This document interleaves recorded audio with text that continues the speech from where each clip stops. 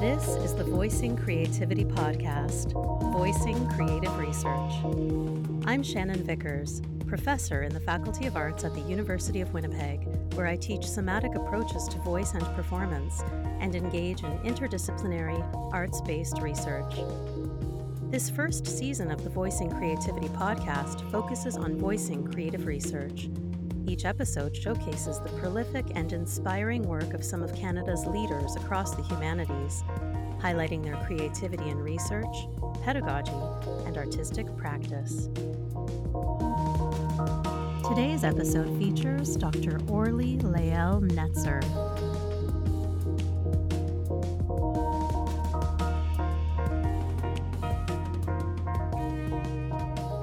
Dr. Orly Lael Netzer is an instructor at Carleton University's School of Indigenous and Canadian Studies. She works at the intersection of autobiography scholarship, research on cultural memory, and Canadian studies. Her research explores the ethics of bearing witness to creative forms of testimony in literature and art, with particular focus on the ways that testimony's colonial legacies and trajectories shape contemporary practices of mediation and reception. Thank you so much for being here on the Voicing Creativity podcast. It's a delight to see you again. I was wondering if we could start out by having you introduce yourself, and then maybe we can tell the listeners how we first met, which wasn't that long ago, and our shared history before we move into some of your wildly creative and innovative research. Oh, thank you. Sure, yeah. So I'm a literary scholar in my training. I have a PhD in literature, in English literature, actually. And my research focuses on testimony, creative forms of testimony in literature and art, and readers' responsibilities to these testimonial texts. So basically, creative forms of testimony or literary and art-based testimonies are stories of protest where the testifying party sort of shares a true story of discrimination, dispossession, abuse, and uses their power of truth telling and the personal voice to demand recognition of their claim and to kind of demand social political change. And I essentially ask in my work, how can readers, how can audiences honor a work of testimony and its demands for change? And my Mm-hmm. attention to readers is, or to audiences more widely actually, is to think about the ways that different types of audiences, so not just the scholar reader or not just the person purchasing the book at the bookstore or not just the student who's been assigned this text in a classroom, but rather how do editors, publishers, cultural workers more widely as audiences, as readers, are mediating the work of testimony and are sort of sharing the responsibilities to it. So I'm looking both at the audiences who are receiving the work, but also the ones who are engaging with it and affecting its reception based on the ways that it's mediated. So that come into contact with the book or with the art project or with the performance at different stages of its production and its circulation, and thinking about how all of that shapes the ways we bear our responsibilities to testimony. Yeah, so that's kind of a little bit about me. I did my PhD at the University of Alberta, and I'm now joining Carleton's School of Indigenous and Canadian Studies. And yeah, that's kind of where I'm at with my work. Congratulations. Thank you. They're so lucky to have you there. Oh, I'm very excited to join them on it. Like truly, it's a really exciting shift, and U of Alberta has been a good place to be trained and to have this project grow. And yeah, I'm excited for what's next. And we met because of the life writing group that Yes. I'll send a shout out to my colleague, Professor Candida Rifkind at the University of Winnipeg, who generously introduced me to yourself and also to Julie Rack. And you both immediately and generously embraced me and brought me into your life writing group. And, it was just a really beautiful place to be during the pandemic for connection, for discourse around creative work, around storytelling, about sharing stories. And I can't thank you both enough for that time, and I just wondered, how did that life writing group begin, and Yeah. what was it like before I sort of Yeah. popped in? Yeah. Oh my God. Thank you so much for like saying all of this. And yes, definitely shout out to the brilliant Candida Rifkind. And so it's interesting because the idea for what we call virtual coffee actually came up before COVID. So when Julie approached me with this idea, she had the idea. Julie Rack had the idea to create this virtual gathering space for scholars who are working on life writing in Canada. And so people who are working in different disciplines, but whose work is invested in life stories in different forms. And a place to bring together to have a casual conversation about research because so many of us work in institutions where there aren't many other people around us who are working on these topics and issues and questions, and so it was a good opportunity to kind of bring everyone together, share research, talk a little bit about what we're doing, share some of the challenges, and also have a good sense of community. And we started, I think our first one was in January 2020. Oh, So when wow. Julie had originally approached me about this, I was still a student at the time. I was near the end of my PhD, and she was like, "Would you like to jump on this and help me set it up?" And I was like, "Yeah, sure, that sounds amazing, and I'd be more than happy to do that." And so we got it started together. And yeah, we started. We first talked about it. I think it was like summer of 2019. So far before any of us have been thinking about pandemic, no Wow. one knew what Zoom was. And so we had to really like even send these like links and explanations and how do you log on Zoom and download Zoom and all these things and we started it and 2 or 3 months into it, all of a sudden, boom, pandemic. Wow. But it's been a fun gathering space. And I think in the pandemic, it shifted in what it had become from what we had originally thought it would be. But it was almost serendipitous how, like, that space was already set up for us to have a continued sense of community and to have a continued sort of, it was almost like the space where because it existed before COVID in this virtual way, it didn't have to transition because of COVID. It Yeah. wasn't a response to COVID. And so it was almost like that was a space that was free of Oh, all of those adjustments and all of that anxiety. And it was a space to share and continue to think about research even when life has thrown a lot of curveballs at all of us. Yeah. absolutely. Yeah, I love what you just said about that being a space for freedom and connection and sharing ideas.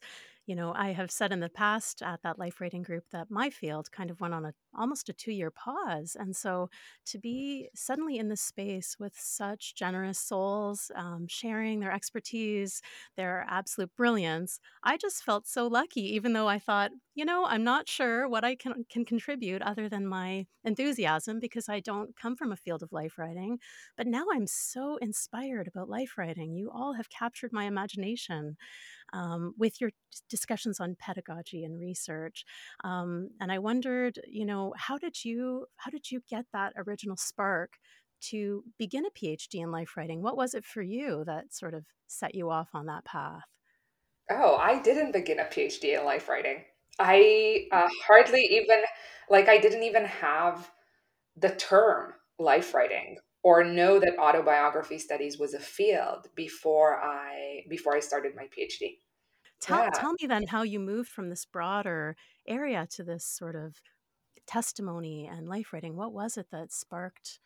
it was, I think, the right place at the right time. So when I came to do my PhD, in my first year here, it was the year that the TRC, the Truth and Reconciliation Commission on residential schools in Canada, was hosted in Edmonton.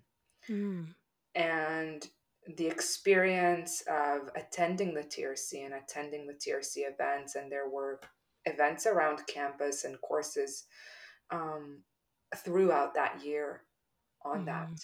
mhm. And I was not familiar. with the history of residential schools in Canada before moving to Canada. Mhm. And that sparked a lot of thinking for me, um, as a person whose grandparents were Holocaust survivors. Mhm. And that sparked a lot of thinking about testimony for me because I grew up in a household where people testified on Mhm. their experiences. And so, and I've heard that not just from my grandparents, but even more widely. So it was very much in my circle growing up. Mhm. And being here, having my first year here during the time when it seemed like campus and so much of the social and cultural events in Edmonton during that year were around the TRC, and learning through testimony about these histories, through Mhm. through testimony about a history I was unaware of before. That was an experience that shifted my thinking and made me ask questions. Because one of the things that really caught my attention was the way that artists and writers had responded to the TRC and had created in relation to this whole moment of discourse that was shaping up.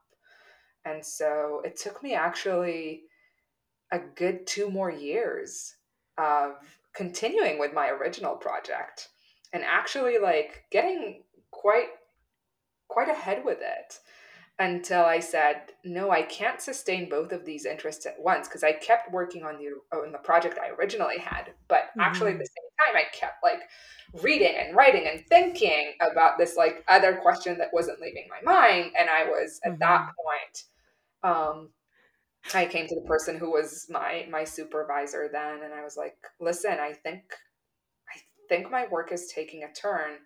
And they were wonderfully supportive and said, Oh, okay, so great. here's what I propose we do. Take a couple of weeks, Mhm. think about 5 different ways to shape this idea that you have in your head. We meet in 2 weeks, you tell me what you want to do. And that single yet creative task, and that timeline kind of forced me to be like, okay, I have this idea that's been running in my head for a bit over 2 years at this point. Mhm. What do I do with that? How do I, and like I came up with like a version that was like a different methodology, a version that was with a slightly different question, a version that was like with different case studies, one that wasn't even focused on Canada but asked a wider, like different versions of the same nebulous project that I had in my mind. That's 2 weeks fascinating. later, I came back to them and I was like, here's the idea, here's the question, here's what I want to do. And they were like, okay, then you go do that. I won't be the person to take you through this because I have no idea about any of this, but let's find you someone who does. Oh, And wow. that's when I came to Julie. And I Wow. was like, hey, Julie. And funny enough, I had already at that point, I had done quite extensive research in life writing because I kept being interested in questions around life writing. So even though my project wasn't life writing, I was still doing life writing. I was still going to conferences because I had found this amazing community. Um, Mhm. and I was like, okay. And when I came to Julie, she was like, oh, yeah, it's about time. What took you so long? So yeah, because the life writing community I met the community almost by chance, kind of similar to what you had, where when I took Julie's course, she was like, okay, I'm co-organizing this conference in Banff. It's the International Autobiography Association. And I need a couple of students who are looking for a summer job and who would like be able to help on the ground. And How so, awesome. yeah, by the end of that conference, I did not present in that conference. I didn't know who was who. I had read some works through Julie's course before then, and I was in Banff for those 4 or 5 days basically blew my mind. And I was hooked by the end of it. And 3 months later, I I was still in contact with two folks who were at the time grad students like me, Maria Feeney and Emma McGuire. So Maria at the time was a grad student at Berkeley, and Emma was a grad student at Flinders in Australia, which has a strong life writing center. Mm-hmm. And at the end of the summer, Maria kind of contacts the both of us saying, listen, I've been toying with this idea of creating a grad student and early career network for folks who are doing life writing work. And I think you might be the folks that I'd like to do it with. How great. So, yeah, so all these things kind of happened, like I said, the right place at the right time. I came to this place not even knowing about any of these communities or histories, but in some ways, they're things that I've been carrying with me long before Mm-hmm. coming here. And in other ways, like I needed this new perspective for things to click and the time to process a lot of it as well. There's a 2017 article that you had written called Collaboration. It was written with your colleagues, Maria Feeney and Emma McGuire, who you mentioned. And you mentioned that in your work, focused on testimony and situated at the intersection of transnational, Indigenous, and settler perspectives, that you see life narrative studies as an interdisciplinary site for anti colonial, critical race, and feminist work that engages with cross cultural relationships to unsettle notions of citizenship and national belonging. Now more than ever, our field is called upon to consider collaboration as the pivotal category that shapes lived experiences. And then you went on to say that working together as a strategy of resistance is something that can be done within the neoliberal academy. And it really sparked my imagination because I see similar sentiments being expressed in my field in theater and performance. So I sense that we're all heading in the humanities in similar directions. It's exciting. I feel like you've touched a bit on that already with our conversation. But is there anything you'd like to add about collaboration and um, these possibilities for disruption? Yeah. Yeah, please. So I've come to think about, okay, working with Emma and Maria, who are both like, it's Dr. Maria Feeney and Dr. Emma McGuire now. Yes, please. So that's wonderful. But working with them was such a remarkable experience because we weren't friends beforehand. Like we met at the conference, and 3 months later we started working together, and our friendship was built through our collaboration, and it was built through our work together and our shared interests. And so it's not like we came as this ready-made group, but rather we realized that we're interested in the same areas and the same questions, and that we all were looking for a sense of community Mm-hmm. within academia, especially as grad students within academia. Mm-hmm. And we just went for it and started this network and did that. But throughout the years, because we started that in 2014, and what at this point it's been 8 years, and we have long sort of um, passed the baton of the network to other people who are now um, spearheading it and taking it forward. But since starting this kind of collaborative work back in 2014, and continuing to do this in different forms um, since then, for example, I'm actually working a different project that I'm working on. And as you can see, I'm the expansive type of scholar, right? I'm I working on love that. multiple things at the same time. Yeah. Um, and so Creativity. a different project I'm working on is an edited collection on autobiography and ethics. And Oh, amazing. yeah, and we're working on it now. I'm working on it with the contributors. We're preparing to submit for peer review. And some of the chapters are co-authored. A lot of the chapters are thinking through creative and critical practices of working with life writing texts and what collaboration means in the Mm, context of working with people's lived experience and with mm, representing lived experience. And the different chapters, the contributors are really amazing. Not all of them are actually life writing scholars. Quite a few of them are from other fields. They're artists.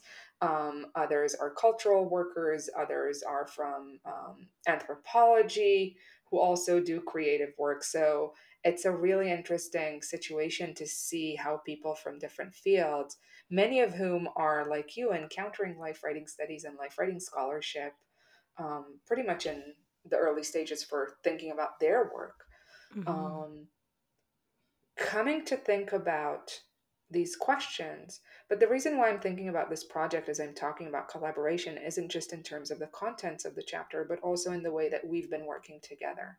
mm, Um, because one of the things I've asked the contributors is to meet together as soon as we start working on the project, have a couple of meetings throughout the project where we just talk about our shared ideas, our shared threads, our shared interests.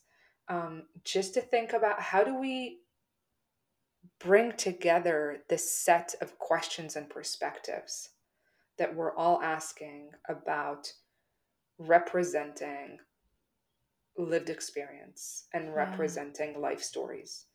And what really sparked me during those first couple of meetings was how people who are working, so out of the group there are people who are working in disability studies, there are other people who are working in mad studies and critical race studies, social, who are doing social justice work, other are poets. Like there's, it's such an interesting mix.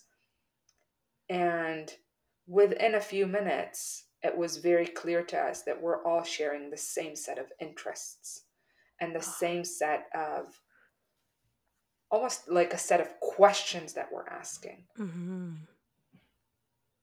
And it's not that we're offering different answers, but it's that we're offering a shared set of answers from different prisms or on mhm, different registers because we're each kind of working in our own little bubble. And for me, that's what's exciting about life writing as a field, because it does emerge very much from literary studies. But over the last couple of decades, it has really grown into something much larger and much wider. It's no longer just thinking about the genre of mhm, autobiography as a literary text, but rather thinking about it um, the way that scholars like Julie Rack or Lee Gilmore have established it as a discourse, and thinking mhm, about what does this discourse of life storytelling allows us to think in terms of not only the self or identity the way it has been traditionally so far, but mhm, actually now the turn that with Maria and Emma we've noticed is to think about questions of relationality and collaboration being a part mm, of those questions of relationality. And how is life writing, or how is autobiography as a discourse, allowing for these questions and allowing to think through, okay, how does the representation of a person, of their experience and their story, what does that actually say about our relationships with one another? The ways that we're working together in different structures, in mhm, different set structures with one another. And I mm, think that what's interesting for me, and why I particularly go into the area of testimony and thinking about questions of responsibility, is to think about, okay, how does that allow for changing the structures that are limiting us, that are oppressing us, right?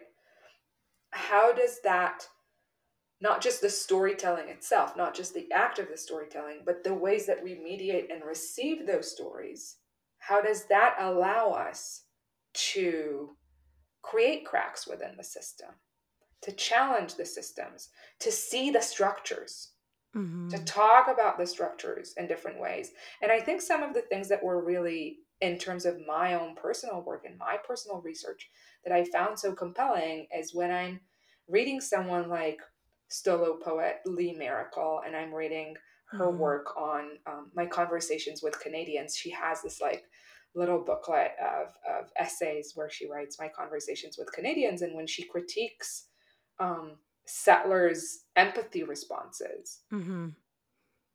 she's thinking about, or she's writing about, what happens whenever she shares her personal story, Mm.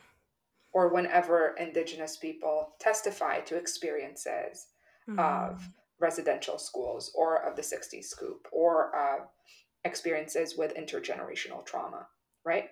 And so, even though she isn't thinking about it as life writing, because she's thinking about it in terms of her critiques of settlers, her relationship with settlers as a Stolo woman, Mhm.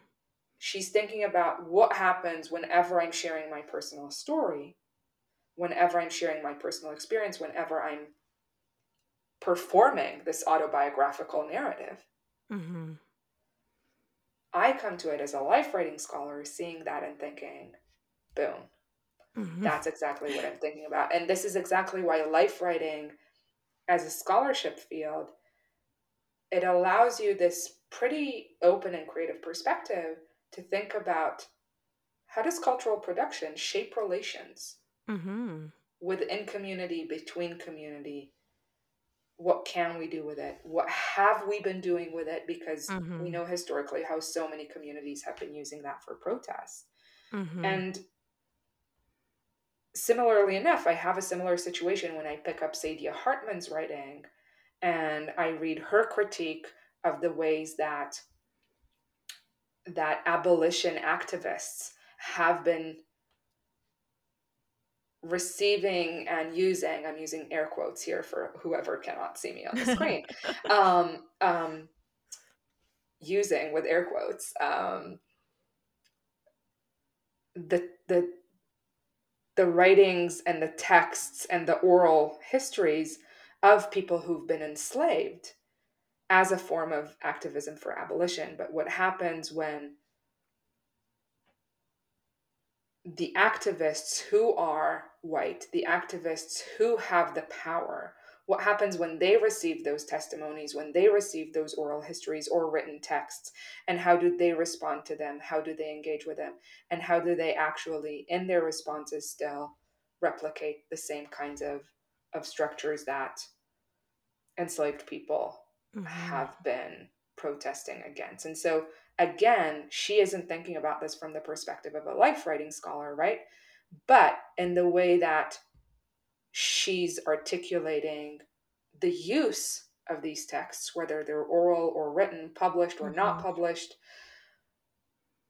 the way she's thinking about the mediation of these texts, the reception of these texts, and the social and political use of these texts, she is talking about life writing. And she's very clearly using the terms, right? Lived experiences, autobiographical texts, testimonies. So Mhm. I'm very careful not to put words in anyone else's mouth, but also at the same time, coming to it as a life writing scholar, this is where I see what the field as a research field, but also as a creative practice allows you Mhm. to do, right? And so thinking about life writing as this prism that allows you to look at things from different fields, from different both scholarly and cultural fields, Mhm. to think about how are life stories moving within communities, between communities, and shaping our relationships to one another, shaping the ways that we Mhm. work with one another, which is essentially collaboration, right? Mhm. Um, and how is that? What kind of work does that do in terms of also shaping and reimagining and breaking structures that we're living in? You always spark my imagination, and then I go off and I read. I go off and I read more things, so thank you for that.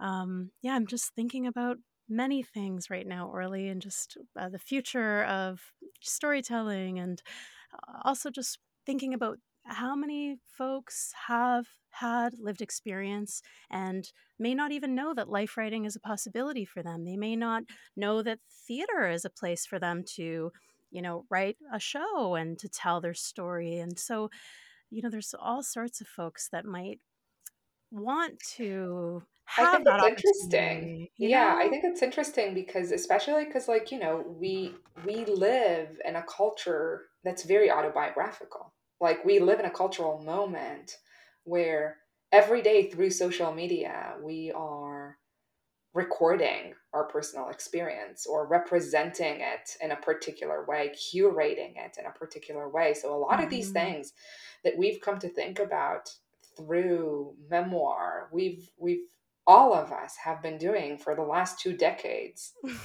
daily, right? Yes. Yeah. Um, In and multiple locations. yes, exactly, in multiple locations and on different platforms and on different mediums. Mhm. And I think a lot of us are also, especially if I'm thinking about like, particular pivotal cultural moments over the last few years with COVID, with the Mhm. Black Lives Matter movement, Mhm. um, moments where life stories online have been mobilized in very particular ways, especially I always think of it through the prism of testimony, right? Because that's the little track that I'm constantly on. Yeah, But I appreciate a that. lot of us are doing are doing life writing every time, right? I mean, I often tell my students when you share your story with a professor, you're doing life writing. When you tell your friends what is up with like your classes and your university studies, you're doing life writing. All of these are practices of personal storytelling. And I Mhm. think also there's such a plethora of creative community workshops on Mhm. telling your story, right? And we Absolutely. have a lot of that happening. And we have a lot of like, even improv situations where Mhm. people are using improv theater Yes. to tell their personal experiences. Yes. And we have like, Clowning, even clowning. Yeah. as a culturally around the world, we have so many different settings where Mhm. we are doing personal storytelling, and we have for thousands of years, right? Some of these mediums are new, but Mhm. these storytelling circles are nothing new, right? Sharing your Absolutely. personal story, like all of that, we all grow up in societies that have different cultural settings and have been for thousands of years, different cultural settings that offer sites for personal storytelling. What's shaping differently, I think, in this particular moment is the ways that, because of how quickly everything moves around the world right now, Mhm. the ways that we receive things and the kinds of responsibilities that are asked from us are in a moment of flux and in a moment of reshaping. And how we're able to respond to them is also in a moment of reshaping. And I think that that's where, as a field of research, as a field of creative practice, it's a really, really interesting site to be a part of right now. Yeah. Um, and as a field, I also think it's interesting that it is it has shaped through feminist work. It has Mhm. shaped through post-colonial work. So it has emerged in the last 30, 40 years as a field of study that is often in interest in looking at the structures and looking at relationships and looking at Mhm. questions of responsibility. And that's where a lot of like the kernel of that work of opening it up from this very particular literary form, because autobiography as a literary form it was only allowed for very few of us, right? Who got to Absolutely. tell their stories, Yeah, or exactly. more I think more accurately, who got to publish their stories, who Mhm. got to have their stories read, Mhm. And right? how did Because that all shape of all us of get our to tell that lives? story. Exactly. Yeah. And how does that shape the way we think Mhm. about what identity is, what Absolutely. subjectivity is, Mhm. what persona even means, right? Absolutely. And what all these different what authenticity, whatever that word speaks to, means. Yeah, It yeah, seems to mean different things in different contexts for yeah, sure. yeah. Yeah, in Hmm. different fields. So, in your one of your more recent articles, you actually highlighted that you feel that the field is heading to incorporate more trauma-based um, texts. I think I've got a little quote here. Trauma remains a key interest in autobiography studies. I always hear if one person shares their story, others are supported to come forward. And I see that that's sort of happening, and I'm excited about it. I wondered if you could speak to that with your expertise. Sure. I always have one caveat to Yeah, that please. statement of if someone shares their story, others will feel compelled to come forward. It's always with the condition that someone isn't shut down Absolutely. when they're telling the Yeah, story. It's always with we need to remember that it's with the condition of how is that single story then received absolutely. and whether it's shut down by everyone else in the room. So when we made that statement, it's actually in part of the 2017 work that Maria Faini and Emma McGuire and I wrote and edited. So just to kind of frame, it was the 40th anniversary of AB Autobiography Studies, a journal in the field of autobiography studies. And what the editors wanted to do was a sort of what's next edition. What are the futures of the field? And as part of that, they had invited us, Maria, Emma, and myself, to edit a forum of brief contributions by emerging life writing scholars, um, talking about what they see as the future directions. And when we made that statement of trauma remaining a key interest in autobiography studies, that was actually in response to all of the essays that we were reading, because Mm, we had edited over 20 contributions for that forum, and we also read the other contributions in the special issue. Everything was in very short form, just to allow it to spark inspiration. And we noticed that the interest in trauma had two levels to it. The continued interest, because it's not necessarily a new interest that emerges now or that has emerged in 2017 when we published it, but rather it's something that was part of the field of life writing studies over the past several decades. mm, And it has been on two levels that you see that both, I think, in the field of life writing studies as a research field, but also more widely culturally, and we can talk about that in a sec. But in the field, it has two levels. One is thinking about how is the autobiographical act, so the act of writing, the act of acting, the act of creating the documentary, the act of creating the artistic work, how does this practice and this act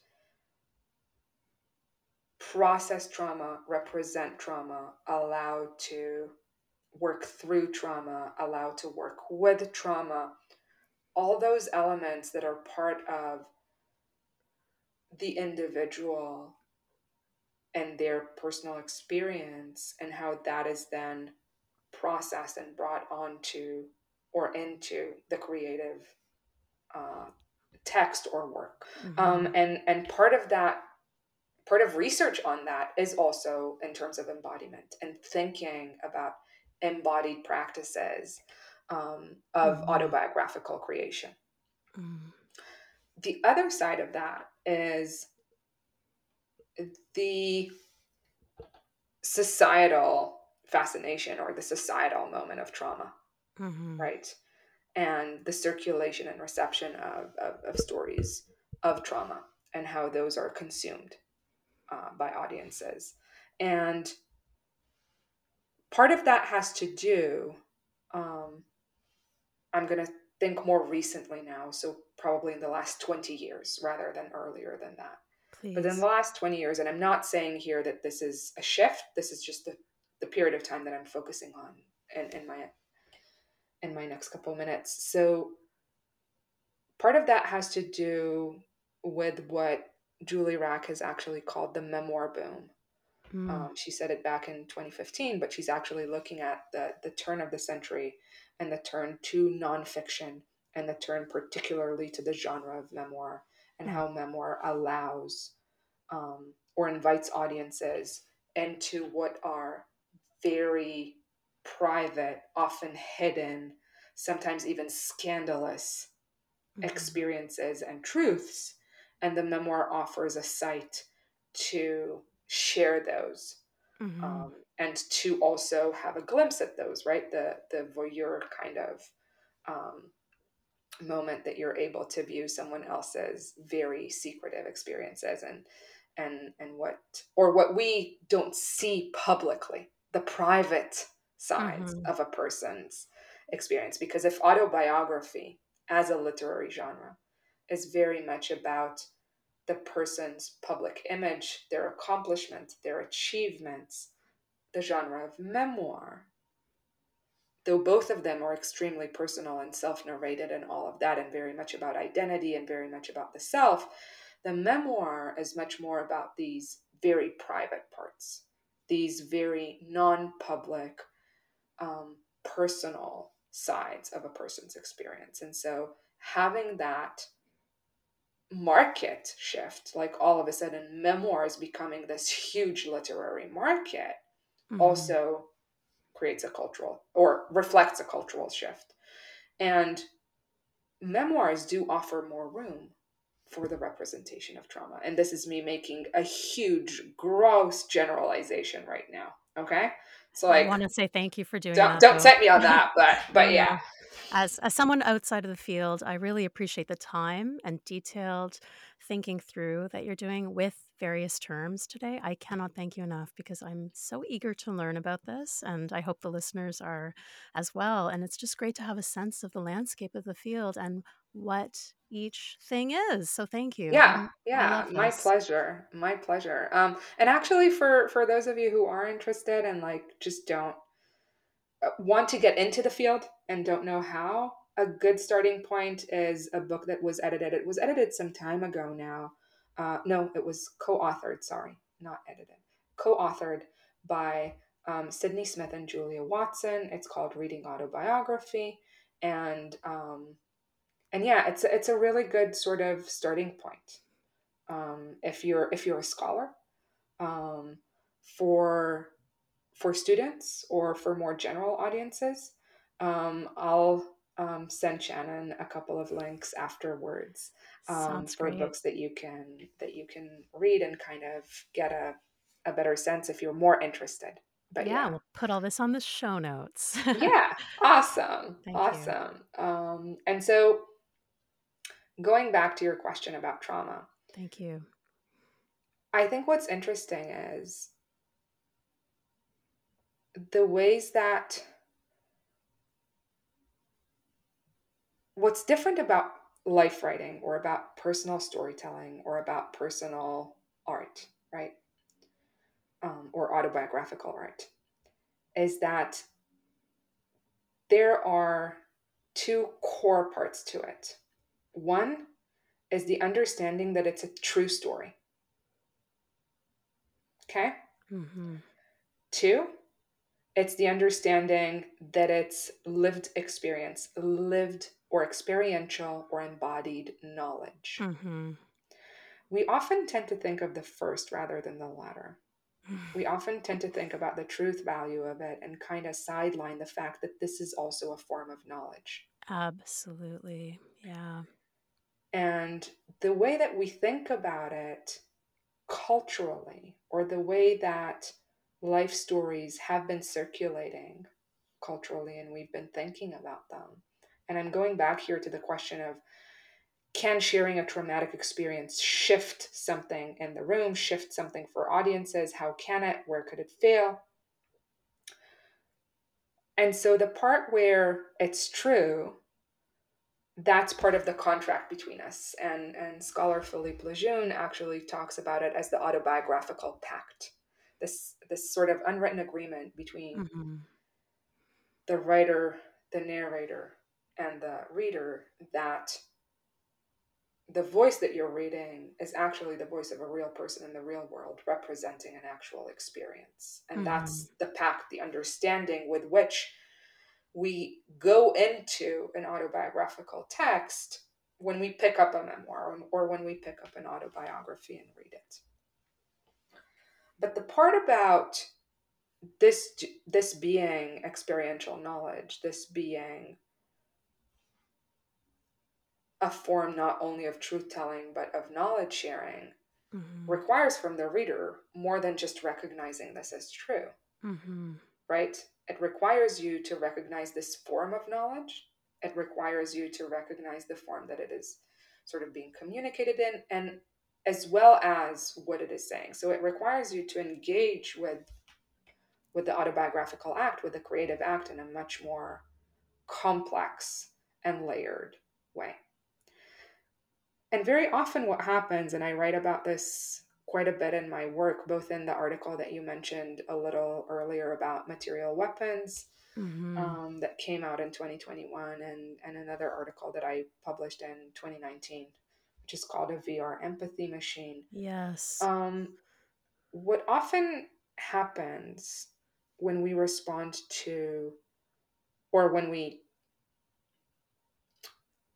receive a life writing text in whatever form that shares a traumatic experience or that represents a traumatic experience, whether that is an individual traumatic experience or a collective one, there are a few pitfalls to it. One is one that's been written very extensively about, and it's this over identification. It's the Mm-hmm. one where I've I've been through this. I know this. Mm-hmm. This is like this and this part of my life. This is like that and that part of my life. La la la. And so we literally sort of transport ourselves to becoming the person, Mm-hmm. or making them into us, Mm-hmm. right? And so many scholars have written about it. Mm-hmm. And that's true. Like if you look at it from the perspective of a lot of documentary writers have documentary artists and scholars who study documentary film have been writing about it. Scholars of testimony have been writing about it extensively. Life writing scholars have been writing about it. And then there's the other type of response, the empathy response, which Mm-hmm. is, I put myself in your shoes. Once again, I'm going to use air quotes Yeah. with put myself in your shoes. And I don't necessarily create the over identification, but I'm just going to feel bad Mm-hmm. that this happened to you. I'm so sorry this happened. I'm glad you're now better because you're telling me the story. You're able Mm-hmm. to articulate it. I'm going to cry for a little bit, be Mm-hmm. sad for a little bit. Mm-hmm. Um, and then feel really good about myself because I felt empathic and because I felt sad, Yeah. right? And that's a response that we often think is an okay response, and that we actually culturally like often promote. We Mm-hmm. want our students to feel empathy when they're reading a text, right? Mm-hmm. Mm-hmm. We want viewers to feel empathy when they're watching a play or watching a movie. We we want audiences to feel empathic when they are going through the Human Rights Museum. Mm-hmm. But does that empathy actually respect the truth and knowledge that are being shared? And does that empathy actually achieve what the author would like audiences to receive? What if the author wants them to be really freaking angry? It's a really Or good question. right? Or Yeah. repulsed? Or like Yeah. why is this very particular affect and Mm-hmm. very particular embodied knowledge Yes. the one that we privilege and the one that we often see as this right response? Now, empathy, like, I don't want to make this about empathy. I want to go back to trauma here. There is the assumption or the thinking that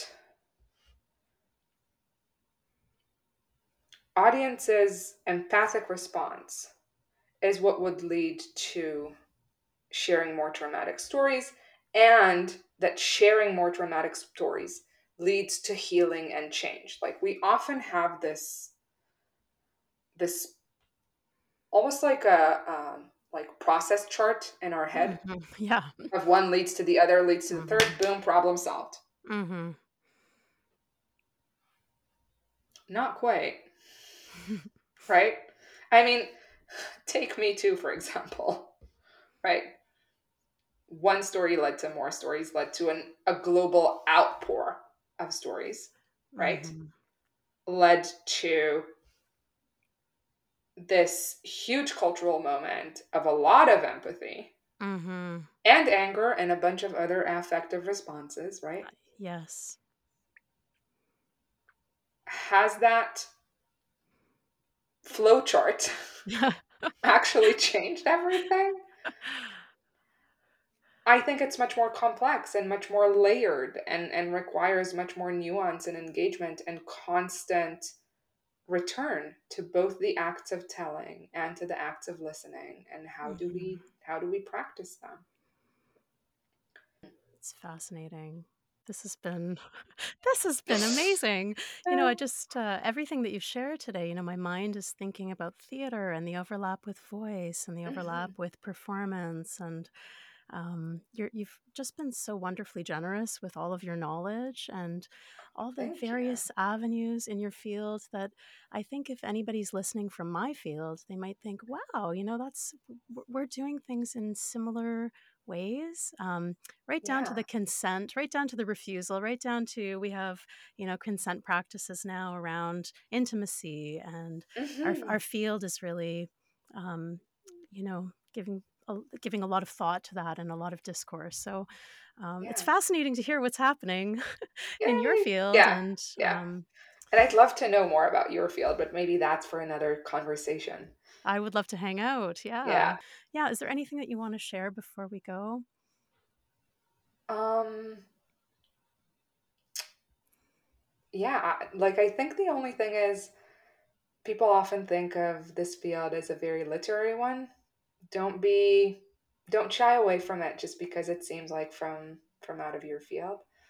And it is a very generous community of scholars. So yeah, Oh, if you're yeah. interested, you can feel free to drop me a line, and you can also feel free to start reading. Um, and yeah, and thank you, Shannon, for having me over. Thank you.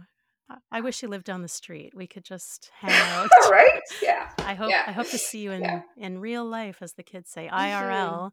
All the Yeah. best with your position and the year Thank ahead. you. And yeah, Thank we'll you. put all of that information in the show notes, contact Yeah. info and everything.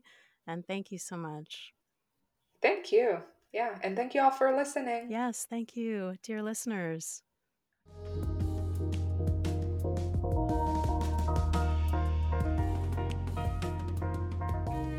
If you want to learn more about any of the resources we spoke about in this episode, please check out our show notes on voicingcreativity.com, where you can also email or send us a voice memo with your feedback at podcast@voicingcreativity.com. You can follow us at Voicing Podcast on Twitter, and you can tweet about the podcast by using the hashtag Voicing Creativity Podcast.